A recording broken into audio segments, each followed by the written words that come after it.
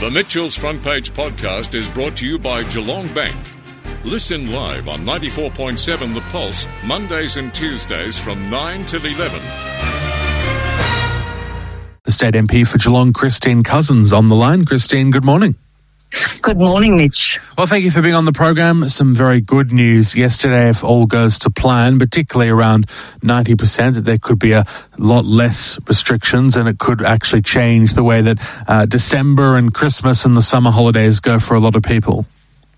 Yeah, a great announcement yesterday, and, you know, the way things have been going up until now, I think Victorians are all doing the right thing. They want this to, you know, be as safe as possible.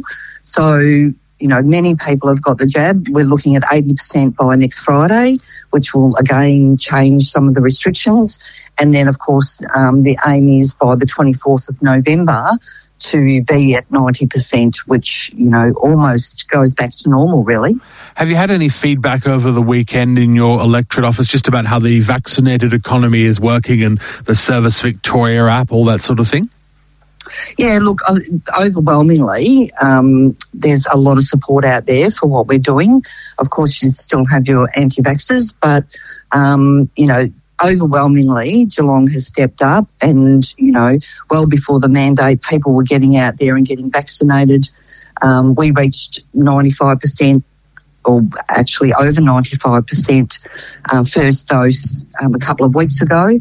So, you know, the way things are going, Geelong is really stepping up and doing the right thing. So it's a very small amount of people that have chosen not to get vaccinated for whatever reason. But after Friday, what services will they still be able to access? Because the Premier said yesterday that some of the services that unvaccinated people have been able to access will now change just to make sure that regional Victoria stays in line with the rest of the state. Yeah, so the basic services will still be available to them, supermarkets and things like that. But I think overwhelmingly people are telling me they want to be safe in their workplace. They want to be safe when they go out moving around the community.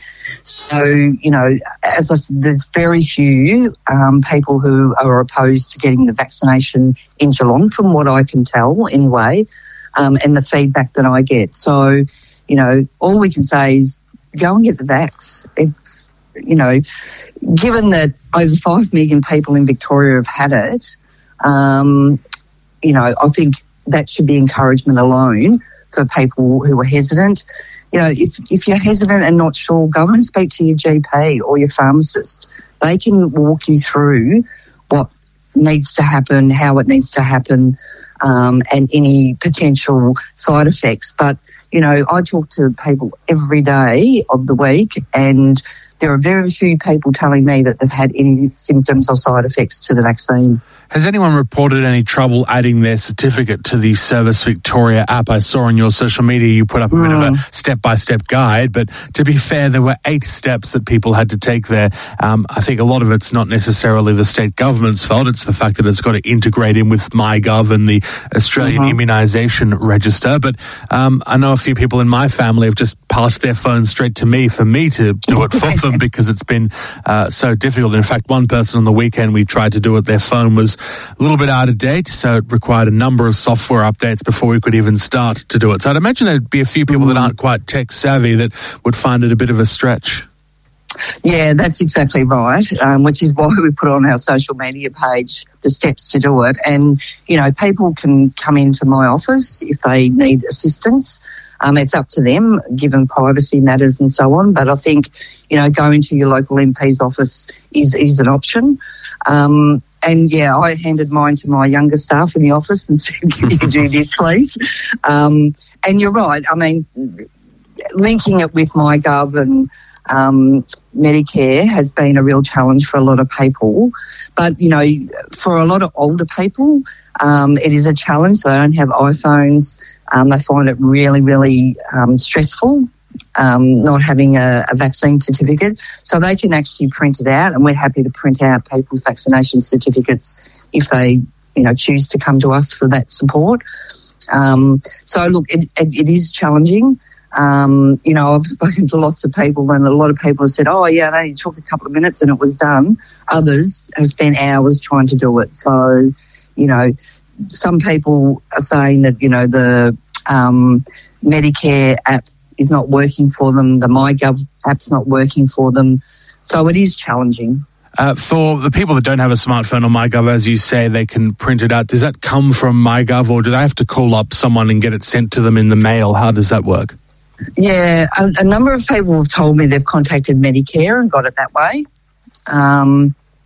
We might be able to download it on somebody else's phone.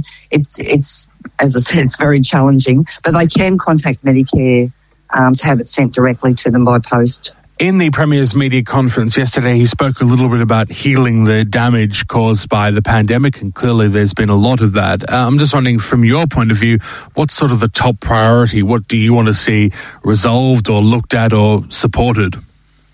Yeah, there's a couple of things. Obviously, mental health is a big one, and we know that it's been very challenging for many people.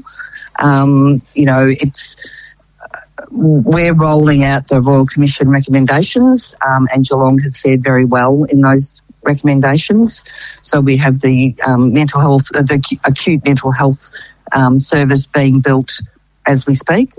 The mental health hub is being built as we speak in Marrable Street. So there's a lot happening there, but also the rollout of mental health support in our schools, which, is a big one, is really important for students that have found it really challenging. So mental health has been a big issue. And I also think the, hospitality, tourism, those industries, the arts have all been hit particularly hard. So we're looking at rolling out programs. We announced funding for a recruitment service for people to work in the tourism and hospitality industry.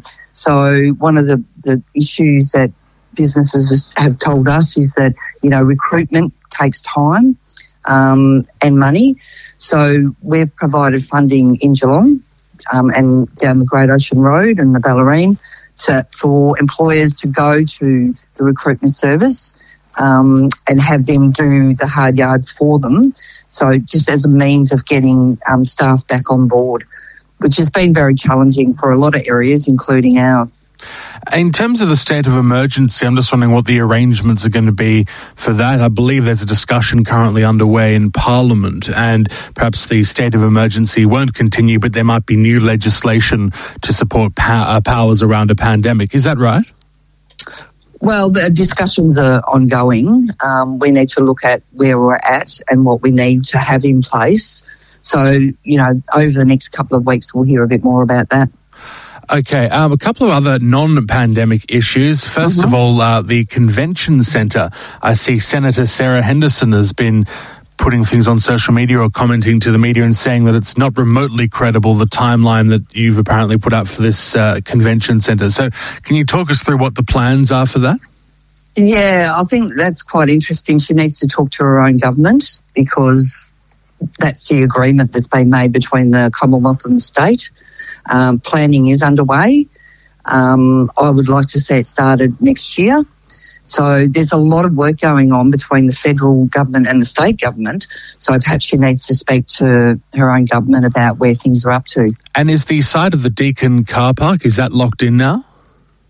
I believe so. There's been negotiations ongoing, and I'm fairly confident we'll have that nailed down by the end of the year. And the Victorian Home Buyer Fund, it seems like an interesting opportunity for first home buyers. How does that work?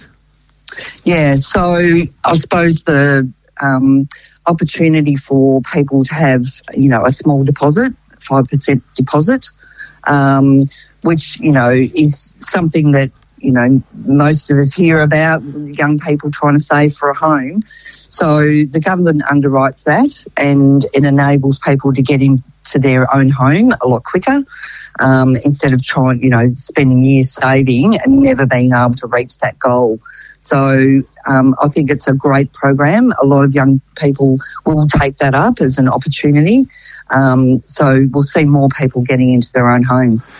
And last of all, there's apparently now less than 400 days until the state election. In fact, only 397 I counted today. How do you feel at this point in the electoral cycle? And I suppose the other thing is next year's going to be a very busy year with both the state and federal election on the cards. Well, to be honest, Mitch, I haven't really even thought about next year yet.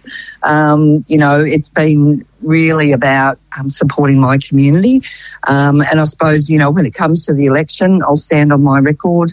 I think this government's done some fantastic things in this community, and I'd like to continue to do that. But, as I said, I haven't really turned my mind to next year yet.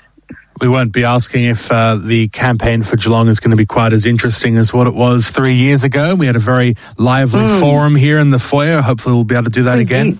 But yes, it should be a very interesting year ahead. So maybe time to start turning your attention to that. Well, yeah, maybe by Christmas time I can sort of start to think about 2022. But I think, we're all very much focused on, keeping the community safe, rolling out programs and support for the community, particularly our business community. As you know, there's been a lot of different funding opportunities for community, so we'll keep working on that. But I would hope once we get to the 24th of November, or it could be a little bit earlier, but we'll aim for the 24th of November, things will start to normalise. And we'll get on with it, and people can enjoy their Christmas with their families, which I know many, many people are looking forward to. Well, thank you very much for being on the program as always, and we'll talk to you again next month. Thanks, Mitch. Thank you. Bye. Christine Cousins there, the State MP for Geelong. The Mitchell's Front Page podcast is brought to you by Geelong Bank. Listen live on 94.7 The Pulse, Mondays and Tuesdays from 9 till 11.